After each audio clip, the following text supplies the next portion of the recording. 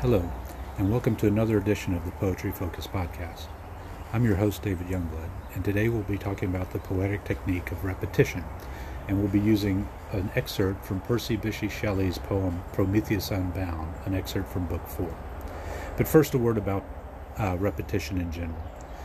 Poets often use repetition to create emphasis, and that's a fairly obvious statement to make.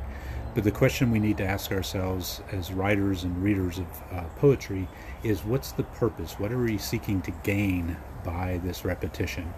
And again, repetition can take many forms. We can repeat words, phrases, we can even repeat sounds, we can repeat ideas, we can repeat images. There's just a whole plethora of things that we could do. So I'm going to read the poem to you, and then we'll take a look at some of the things that I think are going on here with repetition, and then we'll close with another rereading of the poem. So here it goes, from Prometheus Unbound by Percy Shelley.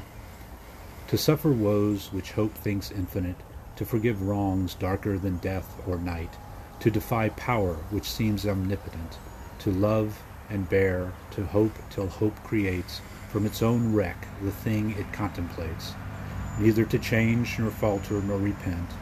This, like thy glory, Titan, is to be good, great and joyous, beautiful and free. This is alone life, joy, empire, and victory. Now, this is a pretty powerful poem, and I think it's hard to mistake that we're supposed to admire this Titan Prometheus, this fire stealer who has offered mankind some kind of hope in their time of darkness. But what I want to focus on is if you look at the text of the poem, and we've provided a copy of the text for you on our website at eliteliterarybookgroup.com, as well as a write-up of this segment, and then lots of other resources that you can make use of.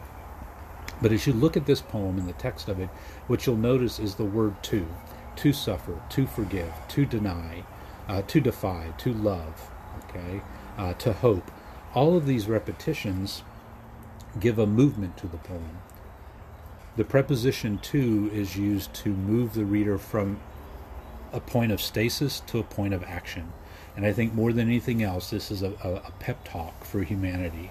And if you do the counting, if you do kind of the calculus of the poem, what you'll find is the word to appears directly 7 times and indirectly another 7 times. By indirectly, I mean it's elliptical. It is omitted, although it could be stated. So, for example, in a line like, to defy power which seems omnipotent, to love and bear, to hope till hope creates. That second line, to love and to bear, to hope, okay? Neither to change, nor to falter, nor to repent.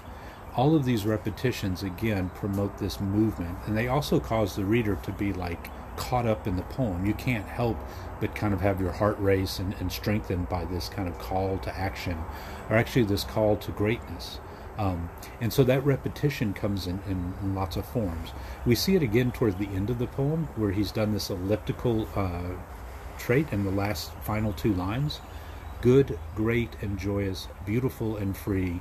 This is alone life, joy, empire, and victory. So you could read that line quite naturally as, this is alone life, this is alone joy, this is alone empire, and this is alone victory. So you see what he's done is he's create repetition through absence. It's a very, very nice technique on Shelley's part. So here's the poem again. Think about what we've talked about with repetition. We haven't yet even talked about the sound or the use of the unusual rhyme scheme in this poem, but all that we can save for another time. So here's the poem one more time. Prometheus Unbound, excerpt from Book 4 by Percy Shelley. To suffer woes which hope thinks infinite, to forgive wrongs darker than death or night, to defy power which seems omnipotent, to love and bear, to hope till hope creates, from its own wreck the thing it contemplates, neither to change nor falter nor repent. This, like thy glory, Titan, is to be good, great, joyous, beautiful, and free. This is alone life, joy, empire, and victory. Thanks for listening. Again, you can find a wealth of resources at eliteliterarybookgroup.com, and we'll see you next time. Thanks again.